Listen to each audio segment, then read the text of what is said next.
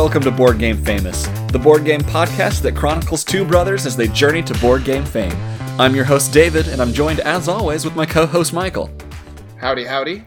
And introducing somebody who's not always with us, but will be for at least a little while, Jesse. Hey y'all, I'm Jesse, and I am a gamer from Charlotte, North Carolina. Jesse graciously accepted replacing me while I am on paternity leave. By the time this episode, round of applause. I'll clap for myself. I didn't know if you were clapping for the baby or clapping for Jesse. Jesse made it clear. The baby, for sure, the baby. I'm going to leave it ambiguous. By the time this podcast airs, I will be at home knee-deep in diapers. Gross. And I'm very excited about it. Congratulations, David. That's awesome. Thank you so much, and thank you for joining, Michael. Michael and I have been gaming together for about 4 years now. 5 years. 5 years? 5 years. Wow. Okay. So I wanted to do a little bit of get to know you section first. Jesse, what would you say is your favorite board game? Ooh, if I have to pick a single favorite, it's probably Dominant Species. Okay. Is it? I'm assuming it's your copy Michael's always playing? It is my copy that Michael has played a few times, yeah. In fact, most of the games I talk about in this podcast, he owns. I'd say probably maybe about 40%. 40%. 40%. That's still a hefty chunk. We play a lot of games together. Yeah. What style of games do you prefer to play?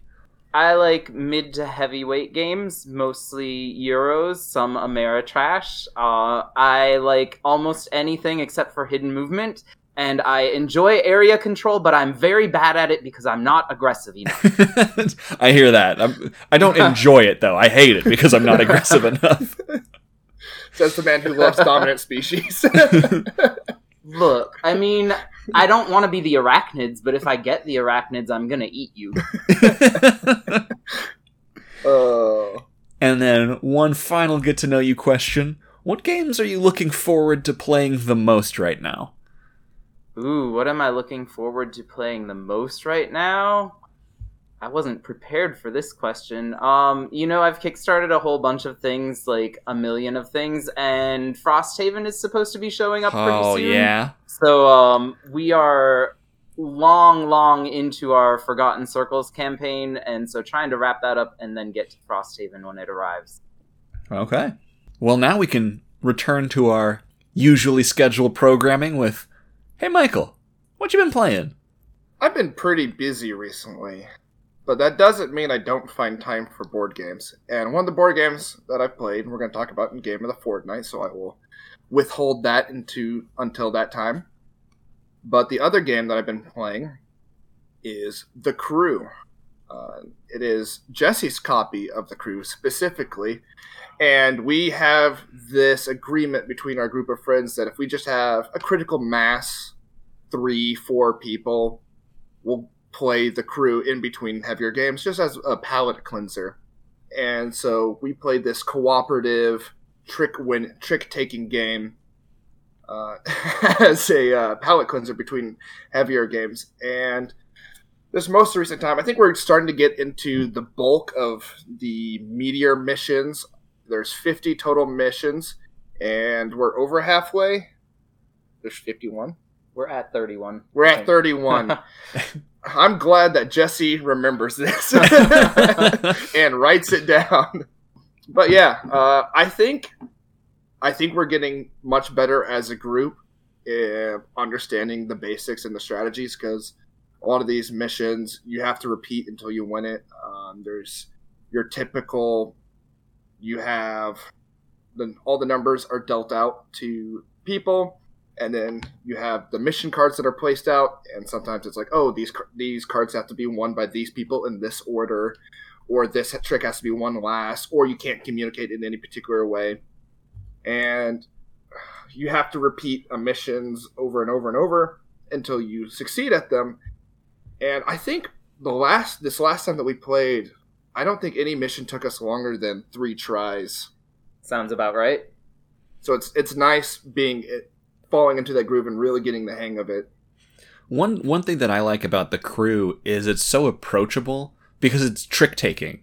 Everybody, even non-gamers, have played like Hearts or Spades or even Bridge, so it's just such a nice game that anybody can play. Or even Euchre. I've never played Euchre. I couldn't have told you that was trick-taking. I come from a long line of trick takers. Like, that's what we do when I go home to my family. Like, we're card gamers even more than we are board gamers. Mm-hmm. Did you try The Crew with your folks? I couldn't get anyone to play The Crew when I went home. But we played a lot of... I brought like 29 board games with me when I went home. We played like 18 of them. I felt like that was a pretty good ratio. That's pretty good. Yeah. Normally I find that the amount of board games that I take with me are inversely proportional to the amount of board games people want to play. It's true. I mean, the joke is that he'll bring 2 bags worth of games and we'll end up playing Nevermore for 3 hours. So Jesse, what have you been playing? I've been playing a lot of games lately because I'm a teacher and I'm on summer break, so there's that. But what I'm really excited that I've been playing lately is My Father's Work. It is an epic Victorian mad scientist game enjoyed over the course of 3 generations. It's published by Renegade Game Studios and was designed by T.C. Petty III, who is a member of Game Designers of North Carolina. The game is a competitive, narrative, app-driven worker placement game in which you are trying to complete various experiments and ultimately complete your forefathers' masterwork, such as teleportation or lycanthropic strength. And there are 3 scenarios for the game: the cost of disease, fear of the unknown, a time of war. So I got to try 2 of those different scenarios this last week, and they were both, even though it's the same game at its core, they were both very different in terms of the way the gameplay felt.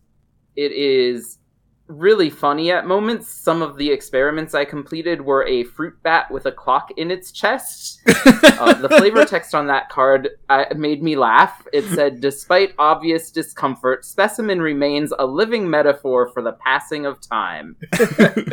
I also invented a twin-rumped cockatiel. That was my crowning achievement. So the game is wild because the narrative in the app is branching. Each of the 3 scenarios has 8 different possible endings. So I'm the kind of gamer who will go back to those scenarios and play them again because, like, I'm a video gamer too, and I played Dragon Age, like, so I could be friends with the werewolves and also the elves. So, like, I want to go back and see, like, what some of those other story branches could be.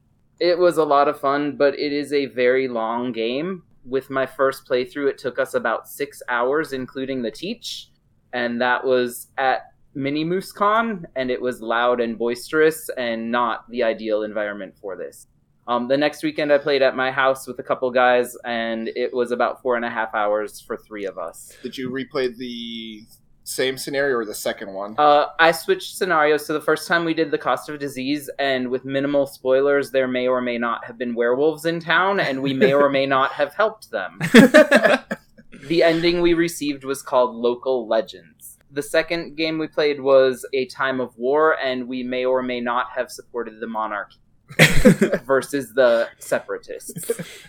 But this is the kind of game that you enjoyed so much that you wanted to keep playing it over and over? Because it sounds like you kind of played it back to back.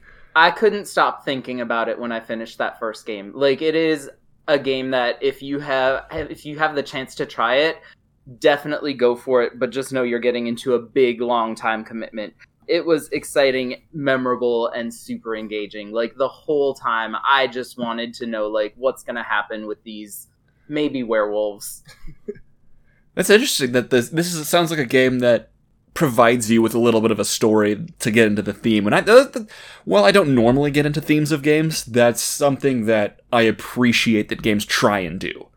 One of the things the designer was very proud of on the Kickstarter for this was that each scenario has over 60,000 words, which is both awesome and exhausting. I loved the story. It was great, and I especially loved when there was narrative that was read aloud to us by the voiceover on the app. what I didn't enjoy as much was when there was long narrative with really, like, I'm an English teacher, and there were some big words, like, y'all, there were some big, like, this designer was studying for the SAT, because those words were, like, odoriferous was one of the words, and I was like, that's one of the vocab words I teach. That's a $10 word. It was a little verbose, but for me that was fun, but also, like, it definitely is part of what added to the playtime.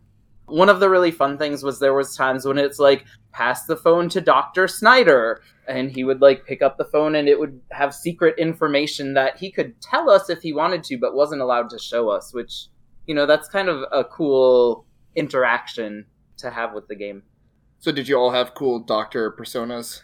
You know, the first time I was boring and I put my name in as Jesse, and then the next time I was like, okay, I'll be Dr. Burnstill, and then the other guys were like Master of Puppets and Black Adam, so I was like, I guess I'm still boring. Nice. Here I said I wasn't going to use my last name.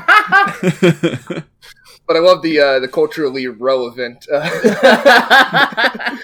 names at this current moment. It was a good time. So David, what you been playing? Well, before I launch into what I've been playing, Michael, maybe we should take a note from Jesse, because that was a very well prepared discussion. Oh, thank you. Normally we are very off the cuff, but that was well done. Way to show us up on your first appearance. I did my homework. You're on summer vacation. You don't need to do homework. Michael was making fun of me because I came in with 3 pages of notes. I was more making fun of myself for not being as prepared as you are for my own podcast. Look, man, I'm a guest. I have to do good, okay? So let's try that again. Hey, David, what you been playing? So I recently got to finish out the West Kingdom trilogy. I had previously played Viscounts of the West Kingdom. I had recently talked about Architects of the West Kingdom on the Road to the 100. And recently I finished it off and I got to play Paladins of the West Kingdom, which I can now say is easily my favorite of the 3. Now, Paladins of the West Kingdom is on the current Road to the 100, but it is too new to be on my list. It came out the same year as the list that I have. So it wasn't on the Road to 100, so I'm not talking about it there. Like most of the games in that series, it is a worker placement game where every round you draw 3 cards off the top of your Paladin deck, choose one, which gives you a benefit for the round. It also gives you 2 meeples that are different colors that you can place on your board, and after that, everybody drafts another set of meeples that they use throughout that round.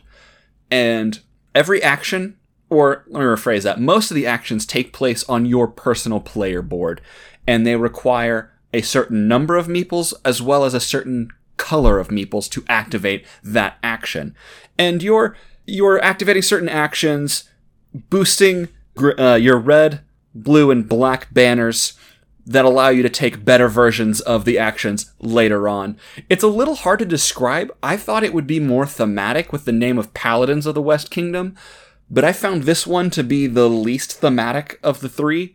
But it was still such a good worker placement experience that I enjoyed it the most out of the trilogy. My favorite part is each one of these games kind of has a bad action, a naughty action, like I called it from Architects of the West Kingdom. And there are certain actions that you can take to turn your meeple into a purple meeple, which is called a criminal. And whenever you do that, you take a suspicion card. And it had this fun balancing mechanism of you can take this wild colored meeple so you can place it on any action that you want, but you're going to take the suspicion, and when a certain event triggers, it's the Inquisition, and whoever has the most suspicion takes debt, which is negative victory points. And it was a fun balancing act between making sure that all of my banners were high enough, building out the buildings. I guess I could talk about this part too. There's one action that you can take that I think was called Fortify, something like that. No, it wasn't Fortify. Fortify is an action, but this was a different one. it was very reminiscent of Scythe, where the upgrade action, where you take it off and it makes your bottom actions cheaper. This made your other actions cheaper. And I really liked that. So I tried to... less meeples or less resources? Less meeples. Which I guess is a resource. It is a resource, and it's a very important resource, because most of the actions take 3 meeples, and you're drafting for your turn 6. So you can take 2 actions on your turn.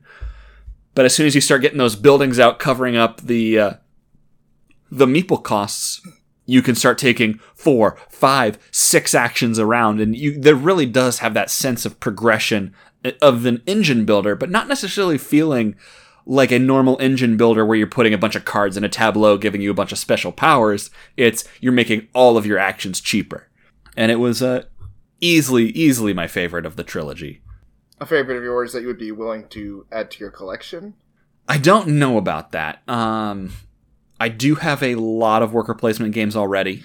And I think this one, while I don't know how good it would be at 2 players, because I play most of my games with Ellen, I'm not sure she would like this above any of the other worker placement games we already have. Plus, we already have our eye on a copy of Viticulture, so... Always a good choice. Yeah, I don't think I need to get 2 new worker placement games. I think that's all I have to say about Paladins of the West Kingdom. It was just a fun worker placement game. Sounds like a good time.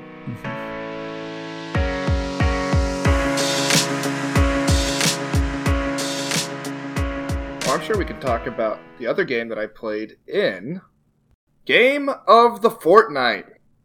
This fortnight, we are talking about Micro Macro Crime City, designed by Johannes Seisch, with artists Daniel Gohl, Tobias Jochenks, and Johannes Seisch, published by Pegasus Spiel in the United States.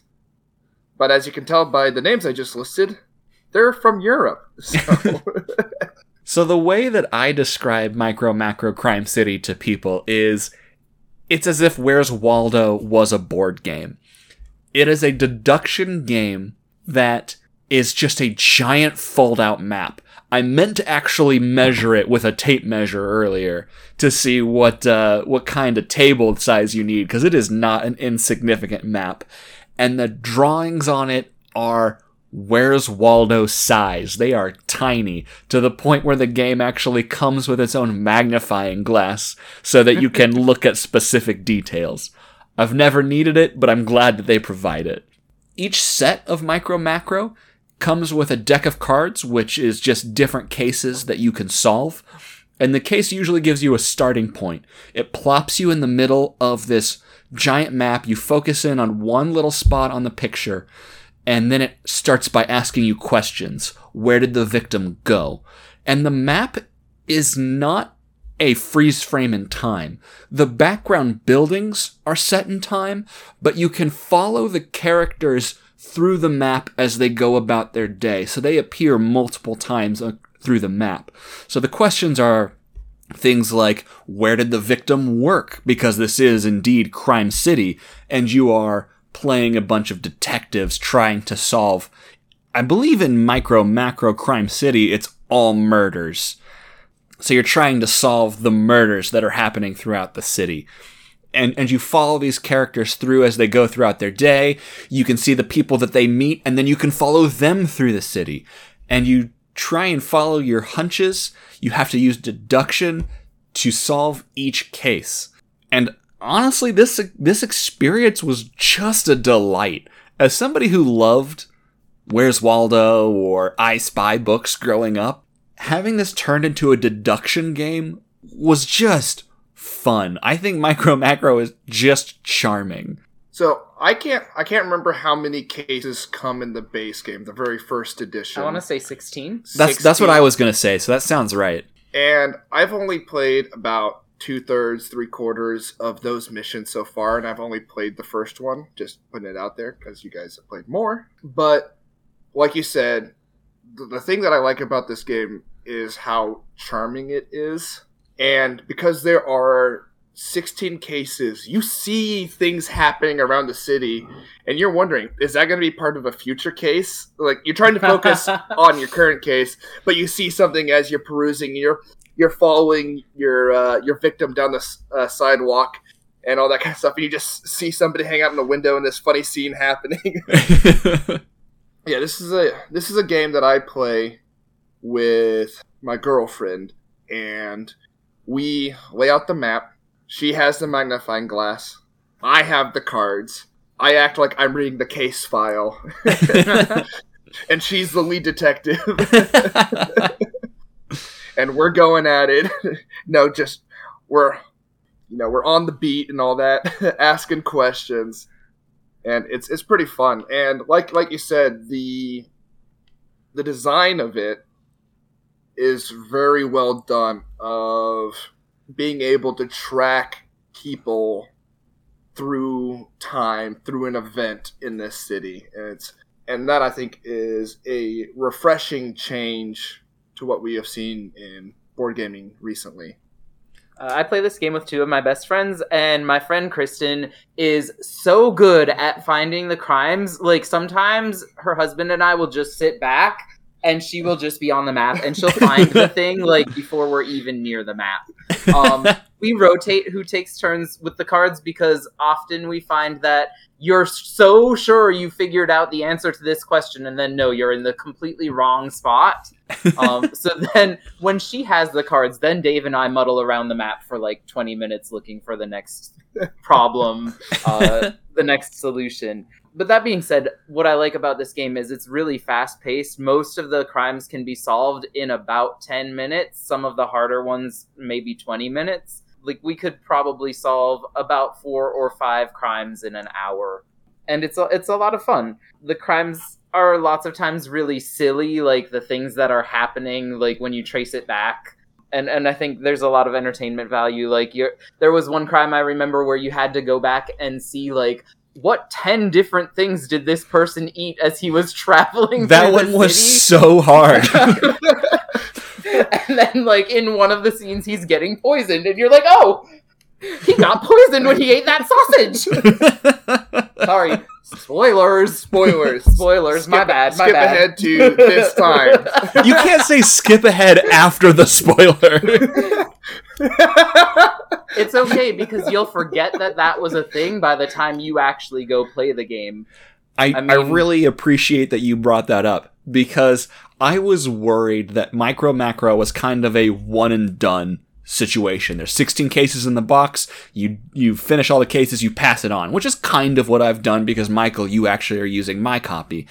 I do want it back someday, because supposedly once all 4 versions of Micro Macro are released, there will be crimes throughout the entire city, and you need you'll need all 4 maps, and I cannot wait for that. I'm hoping to have it completed by the time I come visit you and your baby. Yeah, and Ellen okay. Too. But back to the you will forget about that, because while the game you're using deduction to solve these stories, you don't remember where things happen on the map, because it's such a big map. Ellen and I have been playing through the second edition of Micro Macro, which is called Full House, recently, but we're playing through it at a slower pace than we are the first version.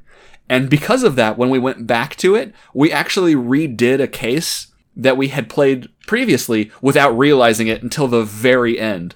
But it was still a lot of fun to trace these criminals through the city. The biggest downside to me, and maybe it's just the audience that this is meant for, like your friend, we find a lot of the cases pretty easy, but kind of adult themed sometimes.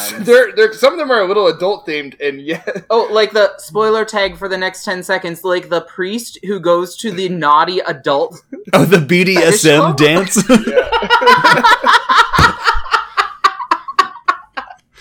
Yeah. Yeah, the fetish dance. I about fell on the floor. So it has some adult themes, but which is one thing I wanted to talk about. This game, It's called Crime City. It's got adult themes. This won the Spiel des Jahres, the German family game of the year. I know that they're a lot more comfortable with certain topics in Germany compared to the United States. Just saying, yes, we describe this as a Where's Waldo Clue-like game. Be ready to have conversations with your kids about sex, BDSM, prostitutes, murder. I didn't think we were talking about what happened to the clean rating of this podcast. You got to edit that out. We've already put explicit on one episode. What's one more? This is a lot of fun with the right group. I think this is a game that would not work well with all groups. I think that the group I've played it with, we have had a great time with it. I feel like it would be hard to do this solo, because if you had to check yourself on the little cards each time, you wouldn't have someone else to, like, tell you, like, oh, you're wrong, try again. You would just get the answer. Oh, yeah, you're bringing up a really good point. Each case has a certain number of cards, and each card is a question, like, where does the person live? And you have to figure out where that person lives, and you flip over the card to see what the answer is. And if you're wrong and you're playing by yourself, that doesn't necessarily feel so good. And I like what you talked about, where you pass around who is control of the case, who is in control of the cards, because, you know, in that rare case that, or depending on your group, in that case that you are wrong, you don't want every single time to be revealing, oh yeah. I can appreciate that concern for the enjoyment of this game, but a workaround that I found for that is I flash the card real quick to just get the briefest glimpse of the picture, because on the back of the card, the solution contains the picture you should be seeing on the map. So you should be able to corroborate that picture with the actual map. And if you do it real quick, you could just go, oh, that's not correct. Let me keep searching. Now, it doesn't work for the one you were talking about earlier, was like, what 10 things did he eat? It doesn't work for situations like that, but for the majority of the game, it's a good solution. So I did find that didn't hold me up with just 2 players, and I'm the person that reads all the cards. So I'm also the person that reads all the cards, but I don't mind because my girlfriend just likes being the lead detective. So. Yeah. So I don't mind being the I don't mind being the Watson to Holmes. Yeah. Do y'all find that it can be hard to get space to look at the map? Like, we play with 3 people, so sometimes it's a little crowded at the map. I think 3 people would be the most that I would play this game with. While it is a big map, the cases usually sprawl across the map because the characters can take public transit within the city. So they'll get on a subway and travel halfway across the map. I find it easier for like 1 or 2 people to walk around the map instead of going, oh, they got on the subway over there. Let me find them now. This is my quadrant. We just all crowd at the map and compete to who can find it first. It's usually Kristen. Ours is, where do they go? Like, where does that person go next? And we're just, like, searching in every single direction. One of my favorite things about this, something that I was really impressed with for Micro Macro, was the amount of deduction that I had to do for a game that is essentially just pictures. We were following a couple of cases, and I remember Ellen's a little bit better at this game than I am, where she would go, well, we didn't follow this character. We need to check on this person. I would say that whoever did the writing for the cases did a good job with formulating the kinds of questions to set the right pacing for these different kinds of crimes. And to your point, David, a lot of these cases, especially once you get into it, it will have you focus on one part of the case, and then it will stop you and shift you to a new whole idea of the case. And you might be bouncing back and forth. And something you told me whenever you gave me this bag, because I never actually read the instructions, is, hey, I left a bunch of pennies in here. There will be key things that you're going to need to remember. Put those pennies on the map so you don't forget about them. Uh-huh. So. Oh, yeah. You'll need to mark certain locations on the map because you'll need to go back and look at the scene of the crime. That's genius. Do y'all find yourself tempted to color it in? I do, but I'm very concerned because each character you follow them through time, that I'm going to lose them, find them again later, and color them a different color. That's my Sometimes biggest the characters concern. look a lot alike, too. Like, they all have their little distinctive things, like, oh, this guy looks like a rabbit with a beer belly. Which I do appreciate, because it's misdirection in the case. It's a red herring. You could start following the wrong character because they look similar, but they're not the same. And I'm wondering if coloring it in would ruin some of that, because you might subconsciously give them a distinct look. Oh, for sure. It's so much harder than it would be if it was like a fully colored map, I think. Mm-hmm. One of my favorite moments in this game, and spoilers, skip ahead 10, 15 seconds, was we were replaying one of the earlier missions in Micro Macro that we had forgotten. And the question was, where is the body? And we saw a hole that was dug near the shore. It's like, oh, the body must be there. And we flipped over the card, and it was, oh no, it's just a dead body on the shore right next to the hole.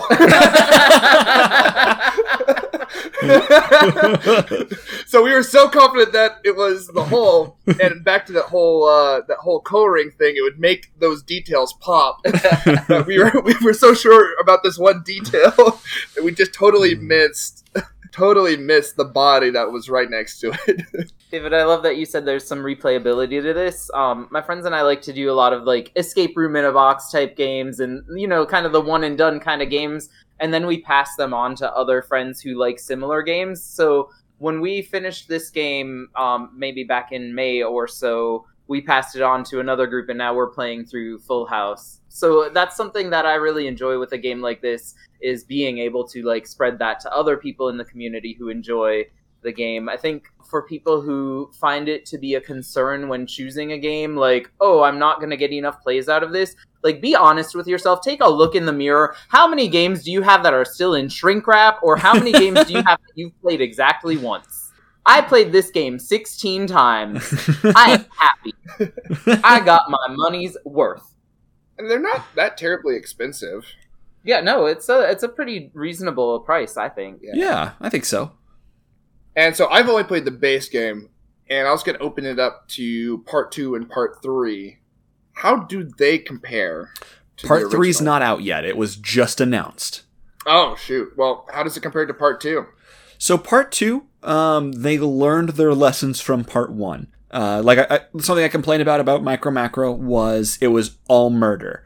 They vary the crimes a bit more in Full House, Part 2. So the crimes are a little bit different, a little more interesting. And then we've been talking about the adult themes of the game. In Full House, each case comes with a little icon on it that says, hey, this is a more friendly crime. This is a more explainable to children crime. And the really grisly crimes, like I think all the murders have like a tough guy icon on them, but like the easy crimes, look how just theft or maybe petty larceny has a smiley happy bunny on it. Oh, this is barely a crime. So they are learning lessons and applying them to the newer sets, and that's something I can appreciate. I think that's something that's really important when games expand their content, is that they find ways to improve what they started with, which was great originally, but can become even better. So with all that gushing out of the way, would you, Jesse and Michael, give Micro Macro the board game famous gold star? Ooh, can I go first? Absolutely. So look, I was always like, ooh, they're so tight with their gold stars. Like, if I ever get on this podcast, I'm going to give everything a gold star. And then when you told me this was going to be the game of the fortnight, I was like, it is a good game. It is a game I enjoy. It is a game that's lots of fun. One of my friends on Thursday was making fun of me. She said, you say this about a lot of games. You say, it's not my favorite, but. Does that mean you hate the game? And I was like, no, it means it's not my favorite. I like Micro Macro Crime City, but ultimately I have to go with no. It is not the best in the deduction murder mystery genre for me. I would 100 times rather play Chronicles of Crime than Micro Macro Crime City, as much as I've enjoyed it. Oh, so you're giving it a no. That surprises me. I'm giving it a nope. Thumbs down. Sorry, Micro Macro. I feel like a bad guy. Do you always feel bad when you say this? I feel bad. Maybe I should change my vote to yes. No. Michael, save me. Take a turn. I never. Do you give a gold star? I never feel bad about it. I don't lose sleep about it. So, Michael, would you give this game the Board Game Famous gold star of approval? For how innovative and refreshing and charming it is, yes. Michael, give it the coveted Board Game Famous Gold Star Award. And I promise I'll finish it and return it to you. Now, David, final person. Barely on this podcast. This is like a tiebreaker vote. Ooh. Oh, Barely this is a to be on this tiebreaker vote. Barely to be on this podcast soon. How do you feel about it? I love this game. I've played the entire first set. I'm working my way currently through the second set, and I cannot wait for more to come out. I agree with you, Jesse, that it is not the best deduction game out there. However, there is no other game like this out on the market.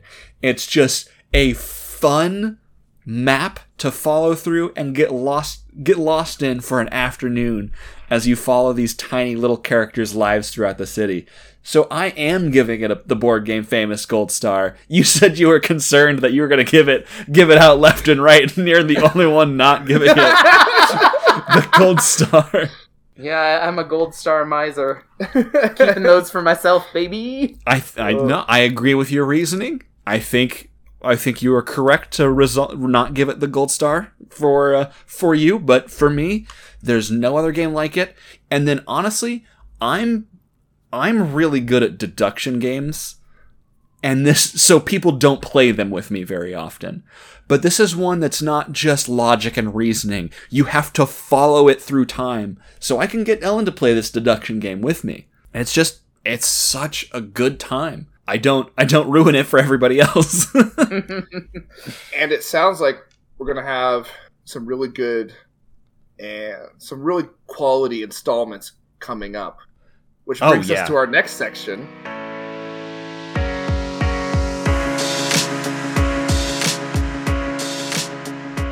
Brother Talk, which will soon need to be renamed as I am leaving the podcast for a few episodes. That or our mom is going to have to adopt you.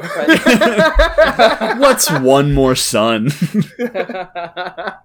And this time I wanted to discuss expansions. I'm soon to be expanding my family. We're expanding the hosts on this podcast. I thought it was an appropriate subject to talk about.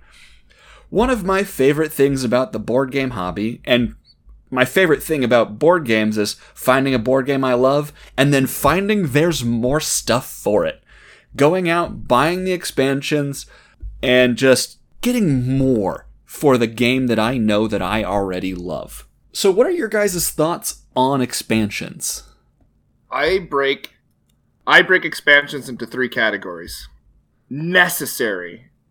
Expansions that I will never play without. Good, but not necessary. And not so good expansions. There are games that are good, but the expansions just redefine them in a way that I would never go back to the original game. Not that the original game is bad, but it just elevates it to that point. And example of that is Terraforming Mars. The expansion I would never play without is Prelude, because it just adds...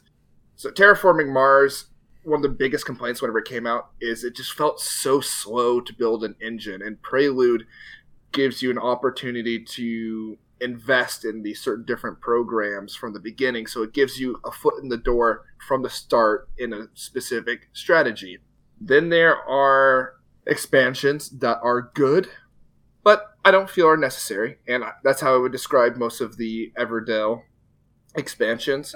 I loved playing Everdell. I talked about it a couple episodes ago, but do I think that any of the specific expansions I must play with every single time? No, I don't necessarily feel that way. I think the base game is still really good, and the expansions don't elevate it beyond that. And then you have the expansions that do not work out. I love expansions whenever they're good. and sometimes they're just not going to be good. And an example of that is the Wind Gambit for Scythe, because while the airship models are cool, I cannot remember the last time I have played with the Wind Gambit expansion. I remember being so excited for the Wind Gambit, and it just felt kind of disappointing. I think that's funny that you're complaining about that expansion specifically, because that is... The Wind Gambit is trying to do exactly what Prelude does for terraforming Mars. It tries to get your engine running up faster, because usually you can transport meeples to a resource you might not normally have access to right at the beginning. So I think that's interesting that you don't like that one that much. I have to defend the Wind Gambit expansion because I got a chance to playtest it, and my name's on the box, so check yourself. That is awesome. I just want to say that your name is on a lot of things for Stonemeyer, just because you used to live in the same city as Jamie Stegmaier. Yeah. So.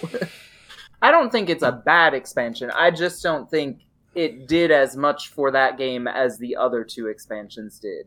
If someone asked me to play the Wind Gambit, I would tell them that it's not worth buying. So, in general, I feel that expansions are kind of like DLC in video games. They are nice, but not usually necessary. Michael, you kind of predicted my question I was going to ask y'all, is there a game you won't play without specific expansions? And I had the same answer you did. I would not play Terraforming Mars without the Preludes expansion. But at the same time, some of the other expansions just make the game long.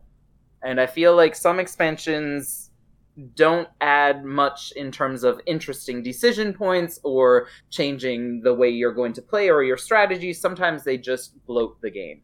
I don't dislike any of the Terraforming Mars expansions, but they definitely make the game much, much, much longer. Which, depending on how much time you have, that's a great thing or a terrible thing. I think expansions lots of times add replayability by introducing new mechanics or new factions or new paths to victory. I also was looking at expansions in my collection to prepare for this topic, and I noticed a lot of them also add the option for an extra player or 2 extra players. A lot of expansions add to your player count. Case in point, Scythe, Invaders from Afar, you now can have 7 players. Everdell, Belfair, you can now play with 6 players. Champions of Midgard adds a 5th player with the Dark Mountains expansion. Root adds new factions and can play up to 6 players. So I think that is a lot of times what people are looking for in an expansion. What do you guys look for when you're choosing an expansion for a game you love? So I don't categorize my expansions like Michael does, with necessary, unnecessary, that kind of delineation. I look at what the expansion adds. Is it A, more stuff? It's not really different from the base game that you have, but it's just more of what you love. For example, more factions in Twilight Imperium. Or, I was actually thinking of specifically Dominion. That game, Dominion, is great. But you get bored of it pretty quick if you just have the base game. There's not the variety that the game likes to boast. But if you add 1 or 2 expansions, or like me, literally 11 of them, that variety is now endless. And I like those kinds of expansions, that it's just, here's more of what you already love. Then deck builders tend to favor those kinds of expansions. Right, it's just so easy to create more cards to play with. So that's just more the same, not changing anything. Then there are expansions that I think are change mechanisms within the game. Dune Imperium and Everdell, some of their expansions, have overlays. Those are both worker placement games, and these have overlays that change some of the actions or change how some of the game works. How do you guys... And I guess I'm not really answering your question about what I look for in an expansion. It's normally more of what I already love. I don't need them to add new mechanisms. Just give me more stuff to keep that game fresh. How do you guys feel about expansions that are either mix in, you have to play with them, or modular expansions, which it looks like is a trend in the hobby right now, where it's, here's an expansion with 3 or 4 different modules, use them as you see fit. What kind I don't love modular expansions. I feel like a lot of times I get a modular expansion and I don't add modules. I think I'd rather have an expansion generally that is, these are all the parts to it. Like I have Viticulture, the big box with Tuscany, and how many times have I played with any of the Tuscany components? Not very many. Except for just Tuscany with the 4 seasons. I will not play Viticulture without the 4-season Tuscany board. So that's another essential. That's another essential. It also helped that I played that one first before playing regular Viticulture. Yeah, I'm not a big modular expansion kind of guy. I want it to work or to not work. Sometimes I feel like modular expansions just don't have as much of a developed idea. So for instance, Belfair for Everdell. I love Everdell, I love the expansions. Belfair is modular. And to me, the modules individually don't add enough to the game that make me want to put Belfair on the table when I'm choosing what expansion to play with. I'd much rather play with Spirecrest. Or all of them. No, I'd much rather play with Spirecrest. I actually really do well when I play Pearlbrook, but I like Spirecrest more. Do you buy expansions to the games that you love? Like, absolutely. So you, as soon as you know an expansion's coming out, you're gonna get it essentially. I'm a much more conservative purchaser, so no. I do my research and see if that's kind of one thing that I like. Jesse here, on the other hand, I'm wildly aggressive with my purchases sometimes. It's foolish because lots of times they don't get played or played as much, and I probably should research more. What do y'all think about games that are developed concurrently with expansions being developed? A lot of times you'll see on Kickstarter, for instance, like, here's this game you can kickstart, and you can kickstart it with its expansion. All right. I love Ankh, the board game. It is probably my favorite Eric M. Lang mythological trilogy. I've said it multiple times. That game launched with way too many expansions from the get-go. Either include them or don't include them. It makes me think that that's just a money grab at that point. I don't back anything on Kickstarter that has 1 billion expansions right off the get-go, because I don't know if the base game is good. My purchasing habits are always, let me play the base game first, then I'll try expansions from there. I'm trying to think if I've ever purchased a game and with expansions. I don't know if I've ever done that. With the exception of Anachrony, it did come with a couple of modular expansions in the box, which I've never played with. They are still in shrink. But I backed it for Anachrony, which I really do like.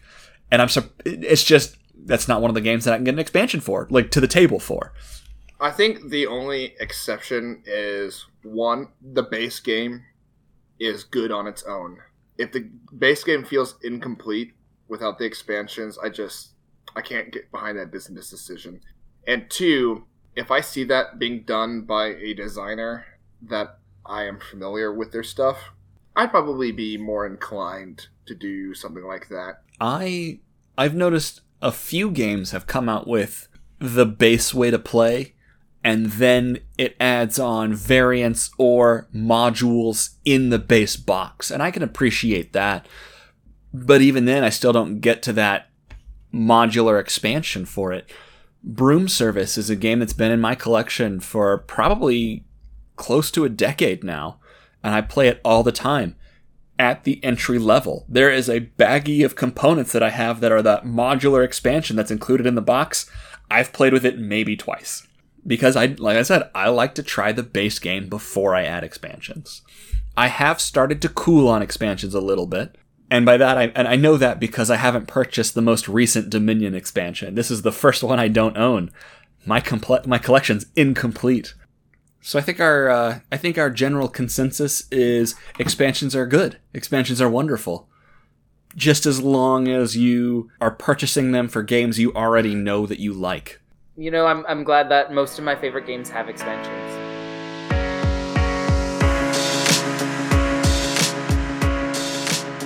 And that brings us to Mail Time, the part of the show where we answer your most burning, desired questions.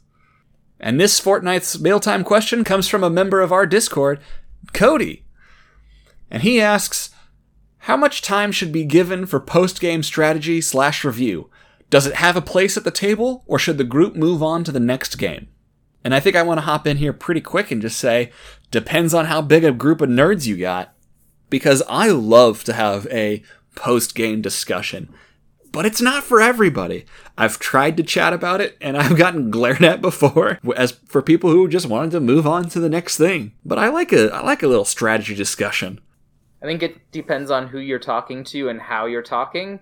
I can't stand when someone, like, explains to me, here's what you did wrong the whole game and why you lost. Like, I can figure out why I lost. Like, thank you, though. Yeah, that's just rude. Because I didn't do good. Yeah, I think our dad has a good way of putting it. It's not what you say, it's how you say it. Right?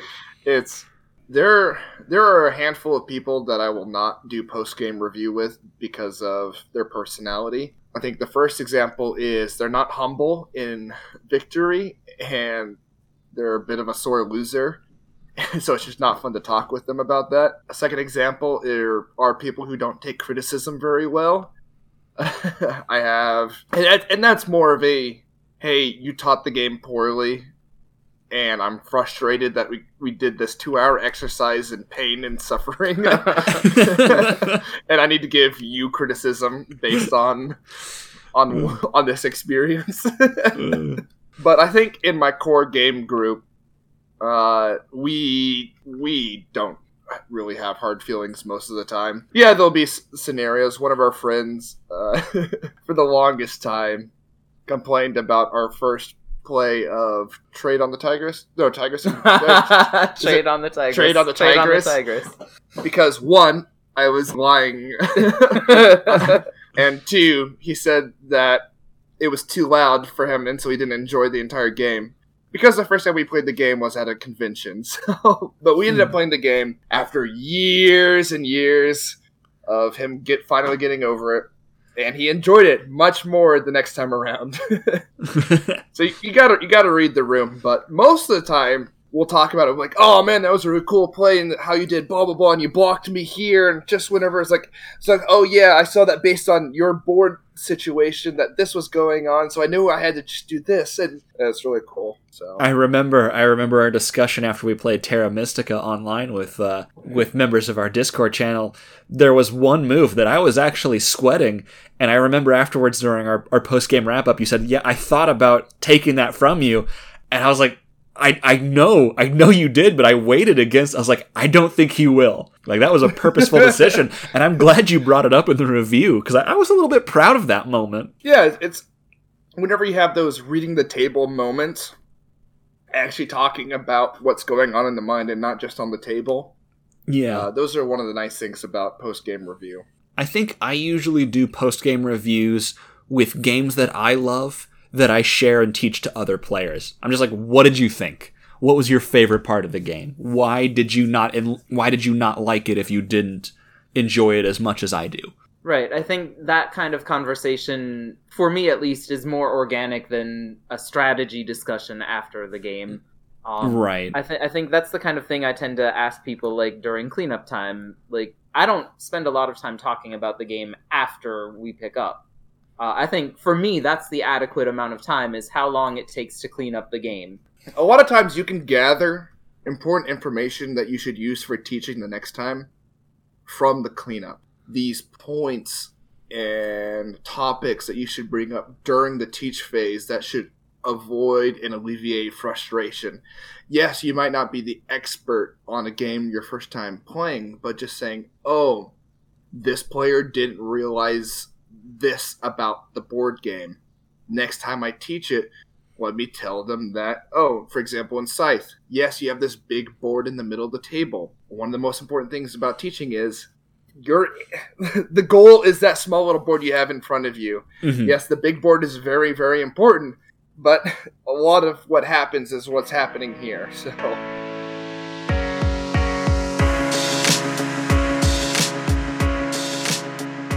and that concludes another episode of Board Game Famous.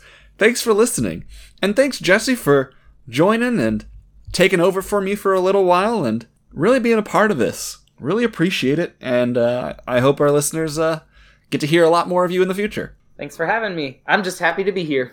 I'm sure our listeners are really going to miss you while you're gone, David. Aww. If you have any questions or comments about our podcast episode or want to be on a future episode, please email us at boardgamefamous@gmail.com. Or you can join our Discord with the link below. You can also follow us on Instagram using the link below. Until next time. Bye-bye. Bye-bye. Jesse, you want to say bye? Bye!